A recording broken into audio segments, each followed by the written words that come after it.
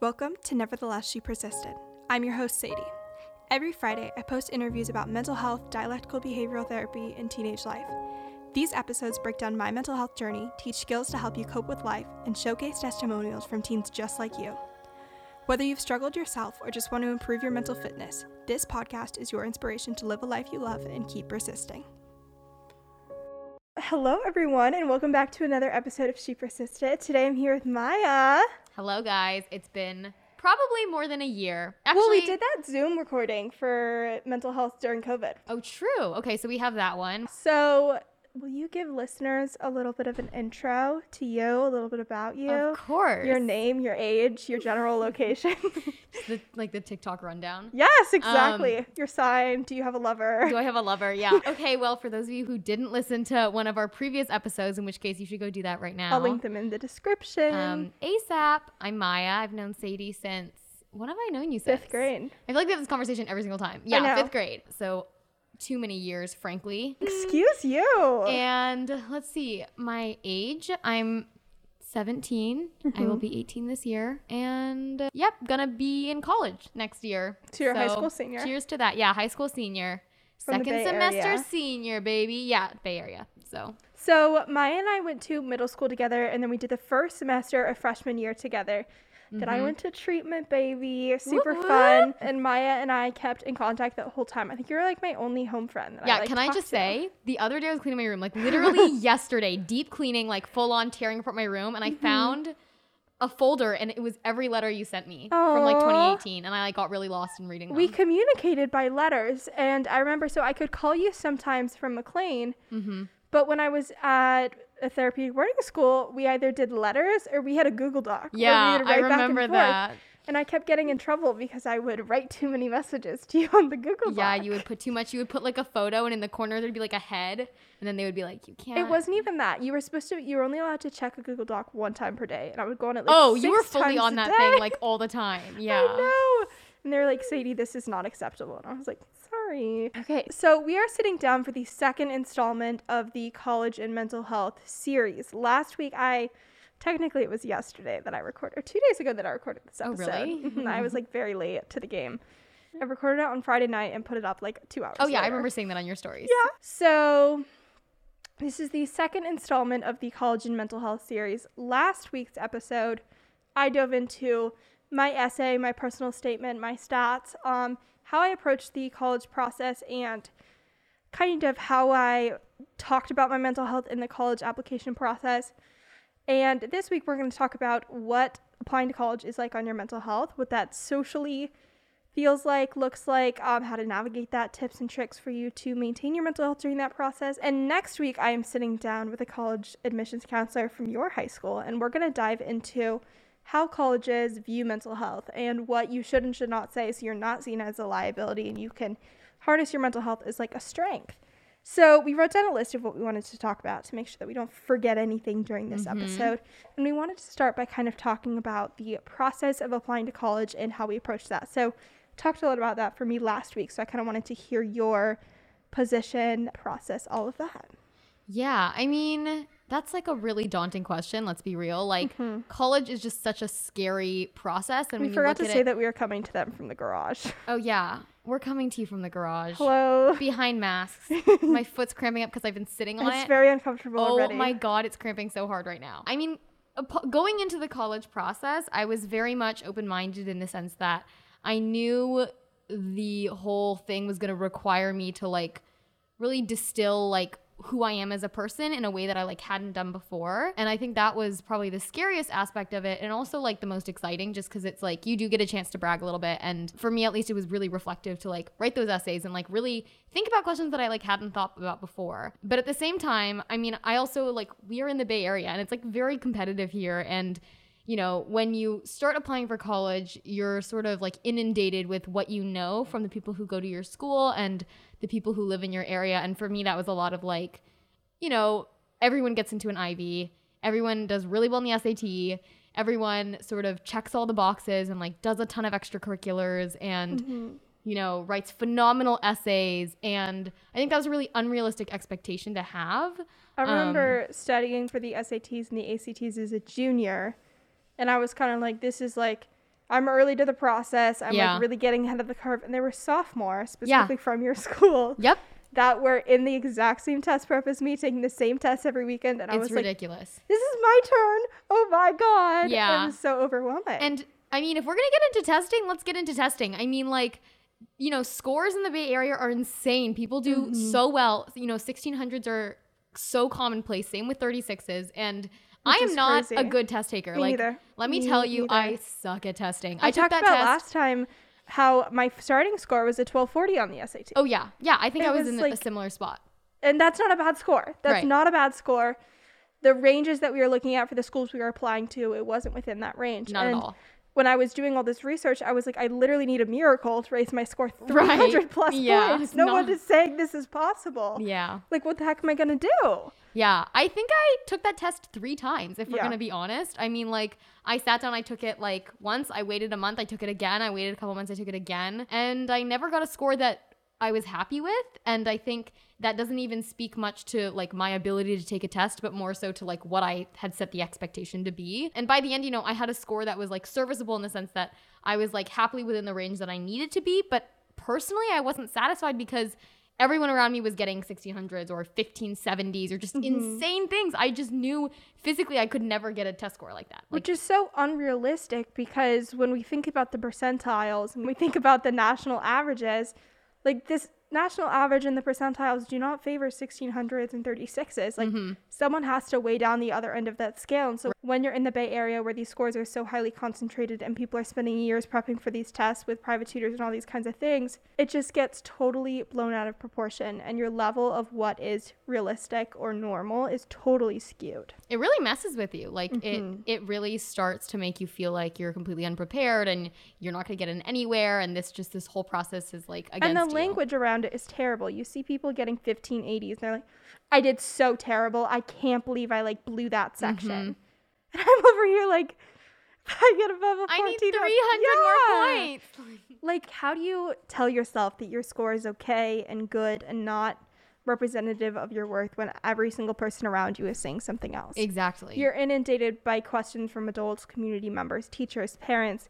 Where are you going to college? What are your scores? What's your list? And then your peers, I would say, have a more toxic dialogue. Oh, 100%. Saying that they're not going to get in anywhere. And if someone is like, I'm not going to get in anywhere, and they have this crazy list of extracurriculars, people start freaking companies, they have 1600 on the SAT. Like, what does that say about me? Yeah. Like, if you hear all these people saying that they aren't good enough, like, how are you supposed to kind of reconcile that for yourself?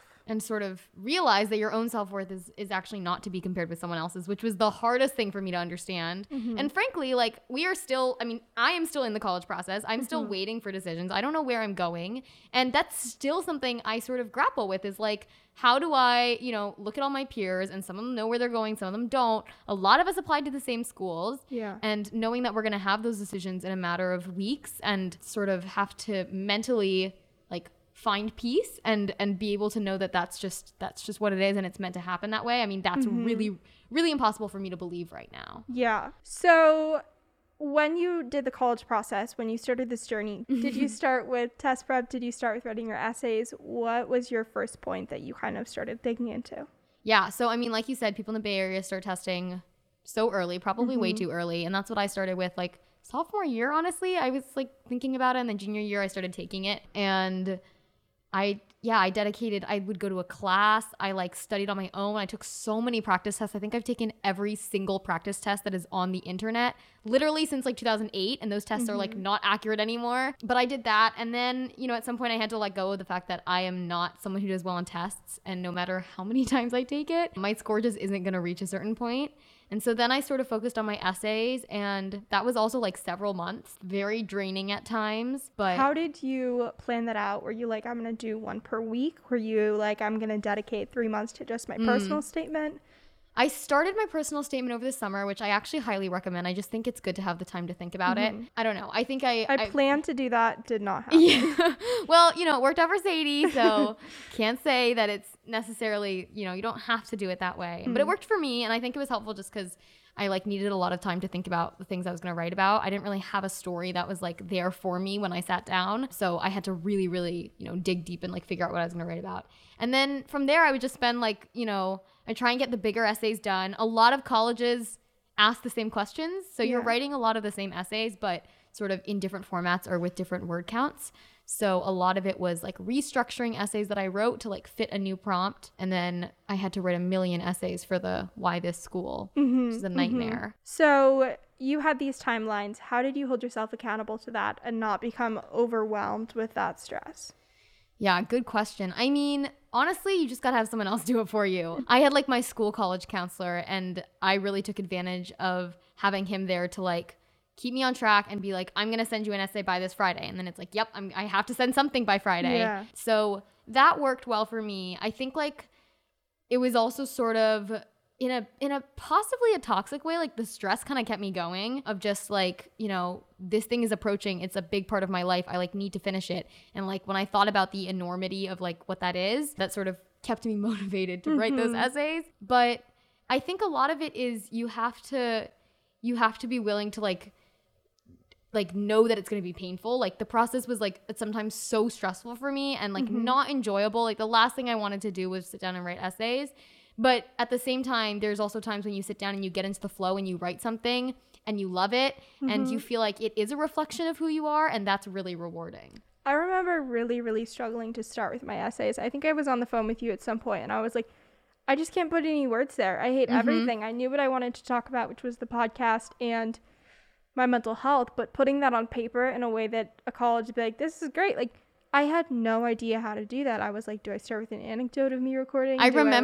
I remember we like sat down on that Google Doc and you would like rewrite the first line like 30 over and times. over, like over and over. I just couldn't get anything out. And I think that was the hardest part for me for sure, was starting and getting something out there, because I just kept having this mental barrier of I would write something and I was like, this isn't good enough.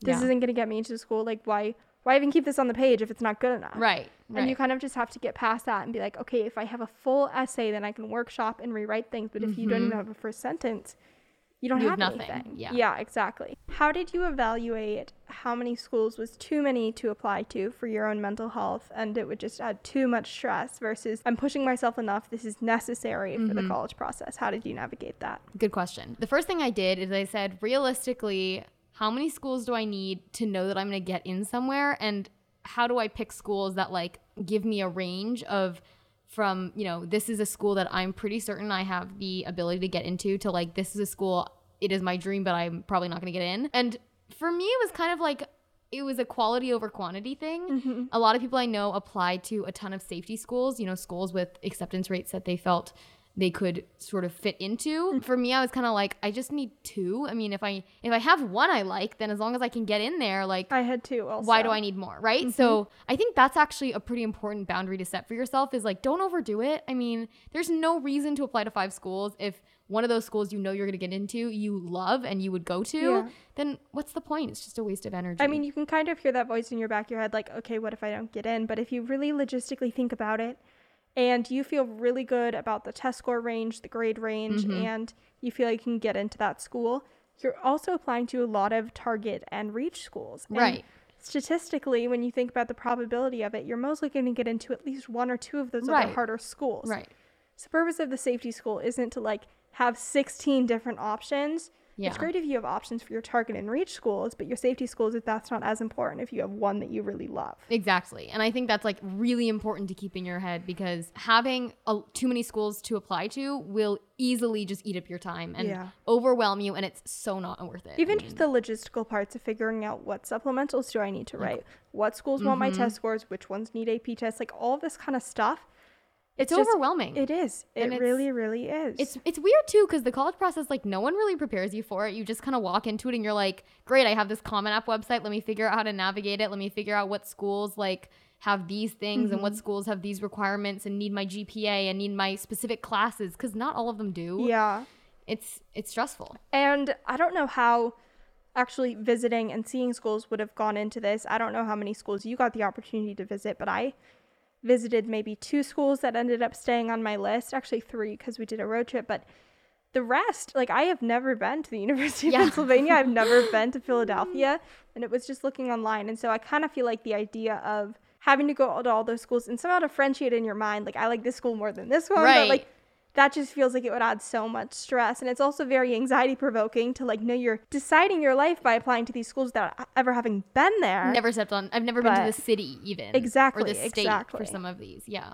This week's episode is sponsored by Teen Counseling. I cannot tell you guys how many DMs, texts, emails I get from teens, parents, even friends asking, how can I find a therapist? How can I enroll in therapy? How can I find a therapist for my teen? How do I tell my parents I want to go to therapy? That's why I'm partnering with Teen Counseling. Teen Counseling is an online therapy program with over 14,000 licensed therapists in their network. They offer support on things like depression, anxiety, relationships, trauma, and more, and it's all targeted at teens. They offer text, talk, and video counseling, so no matter what level of support you're looking for, they got you.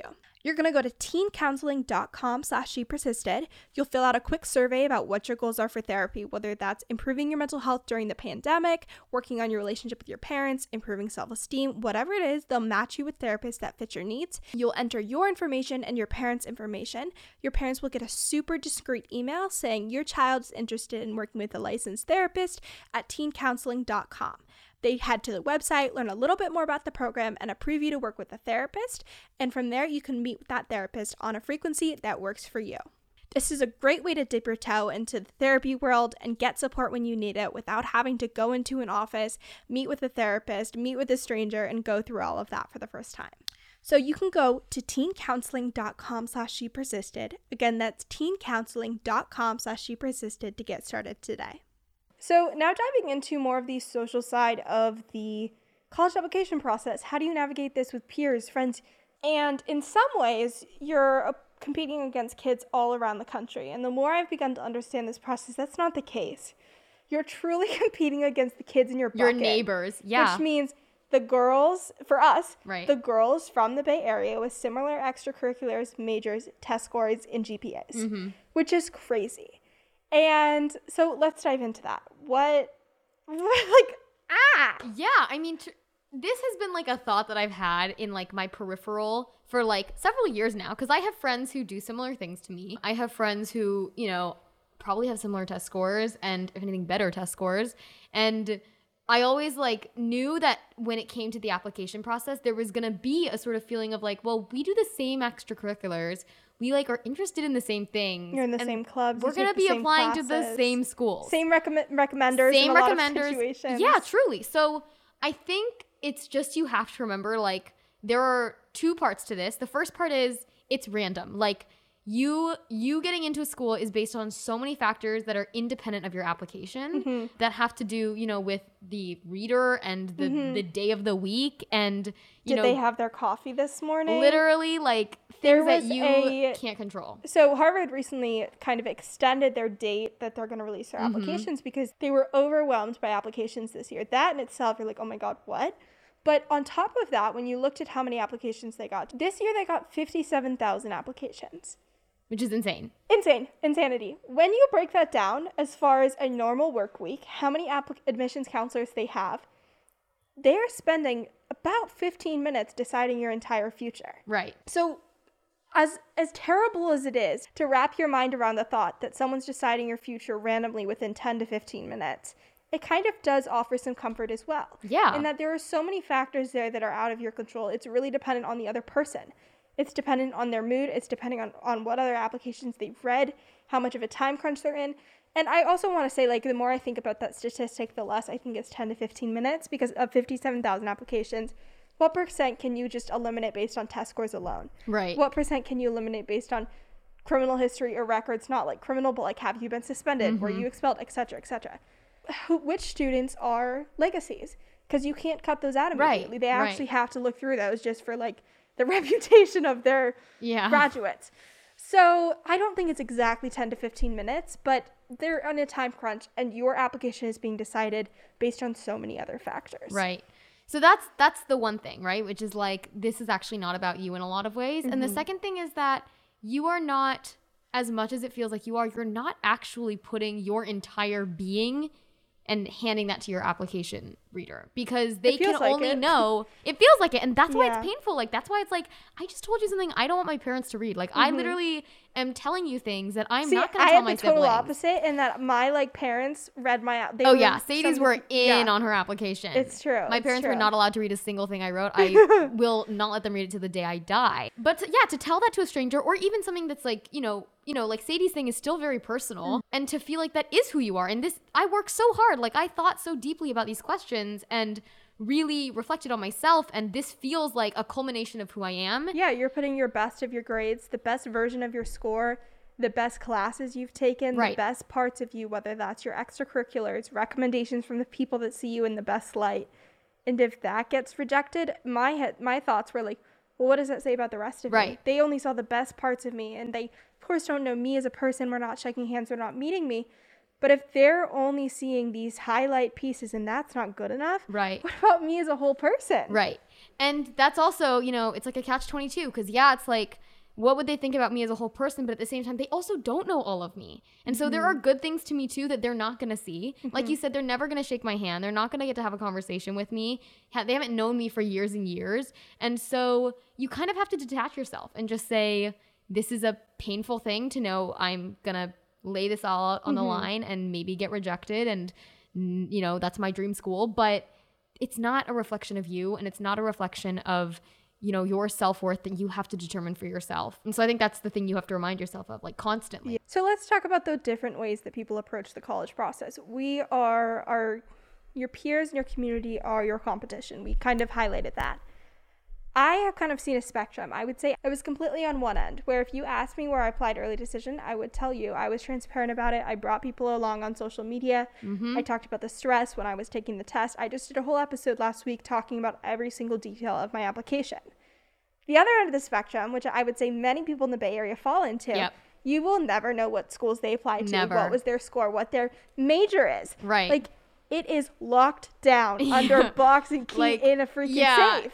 Key's been thrown out the window. Their like, no one's friends, ever accessing that. Yeah. No one knows. And so, like, what is that like when you have to have the spectrum of people that you're interacting with? It's weird. It's so weird. And especially, I mean, personally, it makes me want to know more. I know. It makes me more curious. I mean, everyone. I'm a gossip lover. I'm not going to lie. So if you give me a juicy detail, I'm going to try and get more. So, I mean, there's definitely like a natural curiosity we all have. Everyone wants to know. We're all the same grade. We've known each other for years, a lot of us, and we're all applying to the same school. So of course everyone's dying to know where other people are applying. I think, like Sadie said, like I was also very open. I was never like actively trying to hide it, although I do think some people probably don't know just because we don't talk much or whatever. Which is totally okay. But I would say like there is a healthy balance. Like we don't all need to be oversharing our stats if people aren't comfortable with that. I think that's fair. Especially if you're doing it in a self-deprecating light. Then take that toxic energy and leave it behind, please. And so like when I approached that, I was like, people were like, oh, where did you apply? I was like, okay, I submitted my applications to like University of Oregon, UNC. My early decision was University of Pennsylvania. I really don't think it's going to pan out, but I like really hope so. Yeah. Fingers crossed. Could be good news, could be bad news. Who knows? But I wasn't going around and being like, oh, like there's just so many don'ts. And I think you can kind of be the judge of that yourself. But when you're talking about this, kind of being like, if I was someone that was already insecure about my application, if someone said this to me, how would I feel? Right. That's the only way to go about it. Yeah. So socially, you kind of are walking that whole line of people are either keeping things under lock and key or they're super transparent. There's a whole spectrum. What about when people actually find out? We had the early decision applicant pool find out. We had people get deferred, rejected, accepted. And we are nearing, probably a week after this episode comes out, people finding out from a lot of schools. Yeah. It's something you can't prepare yourself for fully. I think like the emotions that will arise, you just have to know that they're valid and that those are going to happen. You're not going to know how to deal with it 100%. And that's okay. Like you kind of have to relinquish some of that control. Okay. So let's kind of approach this from each situation as far as, say you get accepted, rejected, or deferred. How do you approach that? And say your friend got accepted, rejected, or deferred. How do you approach supporting them? Yeah. So you get accepted. What are the don'ts of kind of sharing that with people? Yeah. I mean, the first thing is good for you. You are incredible. And I think that's really impressive and you should celebrate that. So like say I find out. I remember the day after I found out, I followed this kid from our middle school on Twitter. And he tweeted and he was like, if you're sharing your early decision reaction video the day you found out, shut up. Yeah, I mean, if we're keeping it real, yeah, I think that's a fair statement. I think, yes, celebrate it. You did it. Like, congratulations. And you should be proud of yourself. And wait a couple days. Like, it's people are getting decisions that sting right now that really hurt. And people are feeling like, you know, their life is they know it's going to end right now because this is not what they wanted. Yeah. I think, like, it's very safe to share with your close friends. I think, like, if they are truly your friends, they will be supportive of you no matter what their decision was. But I think it's just the right human thing to do to just wait before you sort of advertise that to the world, which that time will come and you'll get to do that. I would say especially if you don't know exactly where you're going to go to school yet. And so, like, say your reach, like, one person's target reach amazing school is what's like I don't know. Harvard. It's Harvard. This doesn't make sense. And another person's safety school is Harvard.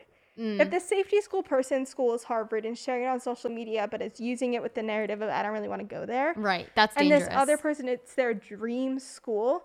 So invalidating. Maybe they got deferred, the other person got accepted. Like, that's terrible. You know what I mean? Yeah. So. And let me tell you, that's not like a made up scenario. That happens all the time. Yeah. And you don't want to be the person doing that. So kind of maybe being 100% confident and certain and sure when you're sharing this decision with people, that you're committing to going to this school, because when you're doing it in other lights, it can be super invalidating to other people's experiences. Yeah, and I think no matter the school, like, never talk down about a school or say that you, like, you know, it's okay if you don't want to go there, but don't make it seem like it's, you know, not a good school for that reason. It might be someone else's dream school. Yeah, and it's a really sort of lame kind of way to make that judgment call. So supporting someone that has got in, congratulations, etc.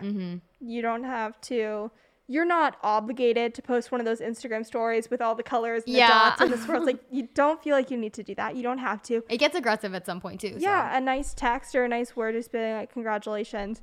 Like, is sufficient. There is no, like, maybe it feels like you have to do some kind of post. You don't have to.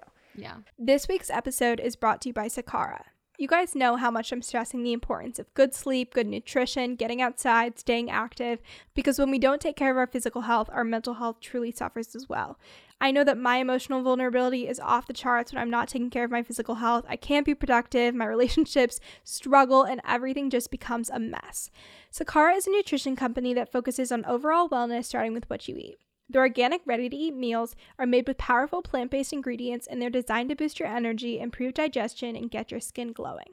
Their meals are delivered all around the U.S., ready to eat at your door, and you are good to go. They also have some amazing wellness essentials, like one of my favorites, their sleep tea, which, you know, I love a good cup of tea before bed to keep my sleep hygiene in check. They also have things like beauty chocolates, like chocolate that you eat to help your skin, like, literally mind blown. So many different supplements, teas, powders, granola, all of that kind of stuff. To get your hands on their amazing products, you can go to sakara.com and use code XOSADIE at checkout for 20% off. Again, that's sakara.com. Use code XOSADIE at checkout for 20% off your first order. So going from the perspective that you got rejected or deferred, how do you mentally cope with that, navigate that yourself? Yeah.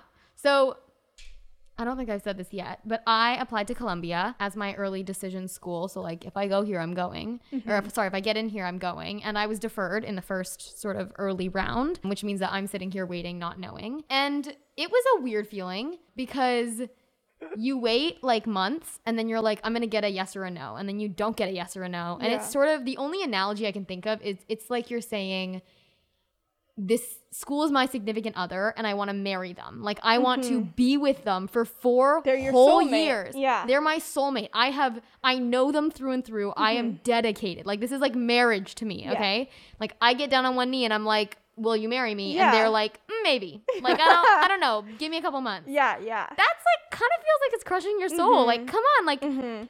Like, do you want me or not? Like, it's a yes or no, right? Yeah. But I think for deferral, the thing you have to remember is it's not a no. It's not a yes, but it's not a no, right? Like, they're not rejecting you. If they didn't want you, they would have just rejected you. So there's you hold out that hope, and you kind of just have to know that like this process happens for a reason, and that sucks to say out loud because even I don't really believe it right now, but when this all ends, I know that's just what's going to be true. Yeah. And I think another narrative to keep in mind is like, especially this year with the mass increases in applications to all of these schools, they logistically don't have enough time to turn around all these applications.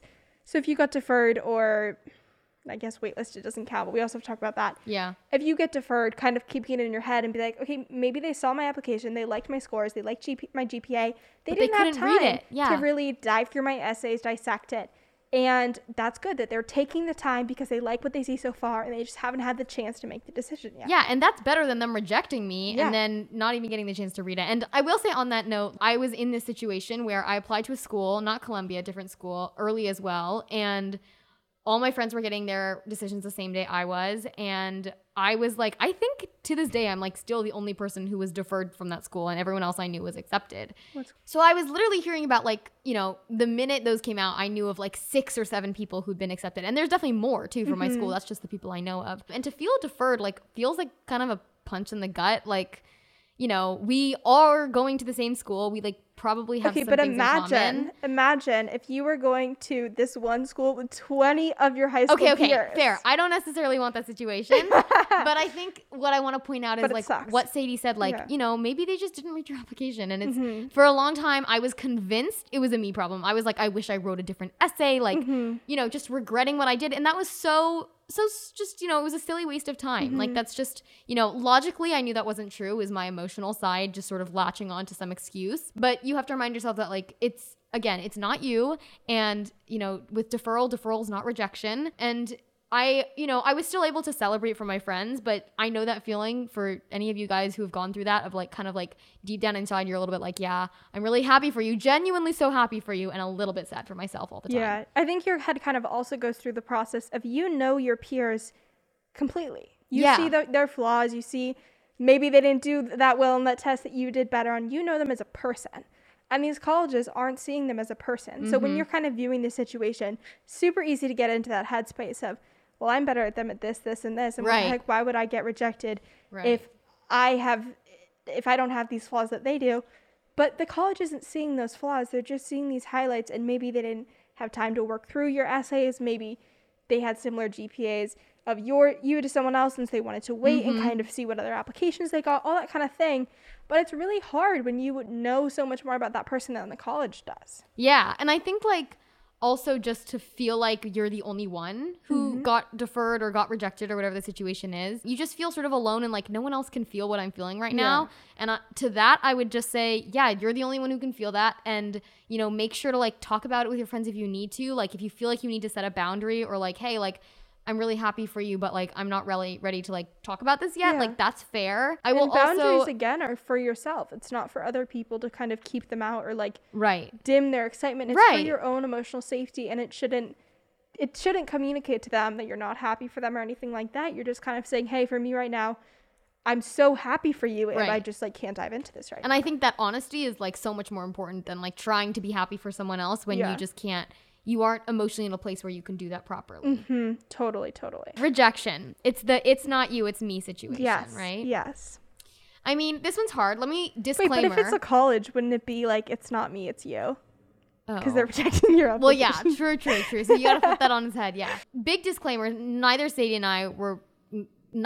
nor I were rejected, so like we can't speak to what that actually feels like. I'm sure I would have been rejected. I'm ready to be rejected. Schools. Hun, I will be rejected in just a couple weeks. You just wait. So I will be feeling whatever that emotion is very soon. We'll do another check-in somehow. Yeah, exactly. We'll do like a little update. But I think, I think a lot of the same things are true. I think you have to remember it's not about you. Like it's so not about you. And we just can't say that enough, but it's like, it has nothing to do with you as a person. Like, yes, well, I take that back. It has a little bit to do with like what you look like on paper and like what that school thought in that moment. But don't think of this as the end of something. Think of this as like an opportunity for you to keep. And let's kind of dive into what that looks like on paper. So the best way I've heard someone to explain it is with buckets.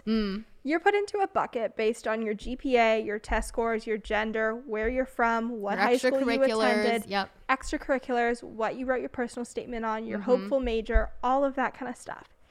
Say you're in the exact same bucket. You have the same GPA, same test score, same hopeful major, wrote about similar, maybe a sport for your personal statement, similar why this school, and you're down between you and this other person, and the other person is an alumni's child. Right. The other person's parent made a donation. Game over. Yeah. All of these factors that are completely out of your control and aren't saying you're a worse applicant, aren't saying that you're inferior in any way to this other person.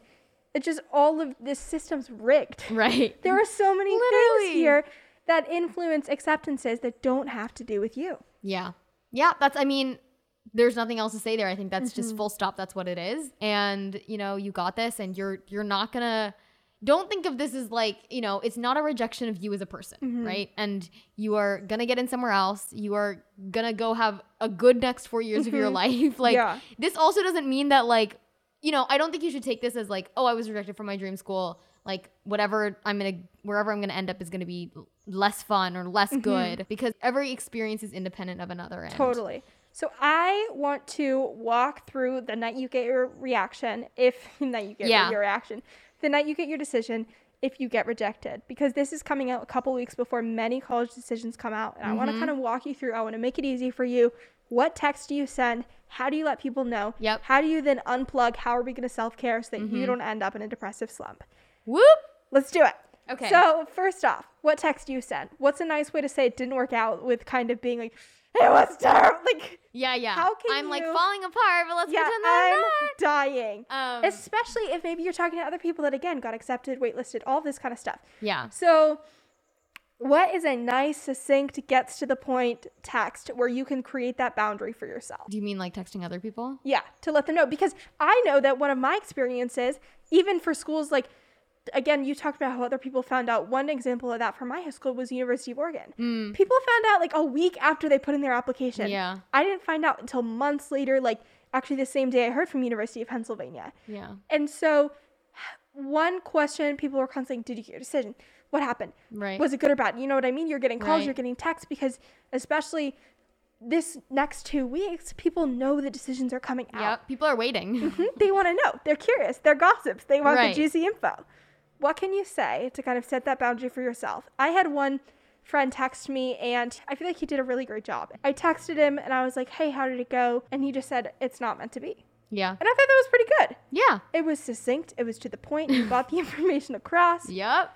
And you were setting that boundary. Yeah. You didn't want to continue the conversation, and that's okay. I think that's the biggest thing is when you send that text or you pick up that FaceTime call, just be prepared to know what that boundary is and to be able to say, you know what, I'm just not ready to talk about it. Or if you want to, kind of ask yourself. Or like, I need your support right now, right? Like, it can be anywhere on that spectrum, and I think it's and who just is a that matter person of, for you? Think about that before. Yeah. I know, like, if Maya called and was like, how did it go? And I was like, it's terrible. Right. I'd be like, she needs to That's stay like on a the phone conversation. right now. I'd be like, I'm driving over, I'm coming. But if my grandma was texting me and was like, Sadie, I knew you would do so well, and I just got rejected, I would be like, oh God, like, can't get into the phone right now to talk about this. So I think an option, if you are looking to set a boundary, is it's not meant to be. Great, succinct, to the point, gets the information across, conversation's over.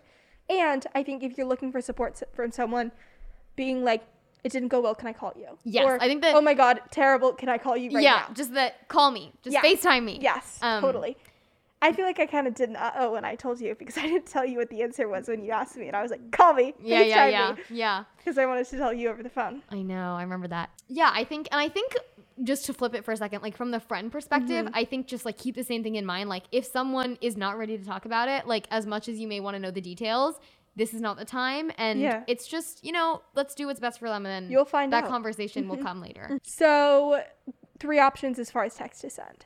Next point, do you want support from someone? If yes, lean on that person you texted and was like, call me now. If not, what are some ways that you can kind of practice self-care and care for your own mental health after this rejection, which can come with a lot of really uncomfortable emotions? Yeah, I would say the number one thing is like, the day you're going to get those decisions, prepare in advance, right? Like maybe get your homework done and you won't have anything that night, or, sort of make sure you have time. I had a work call that night. Oh God, Sadie, of course you did.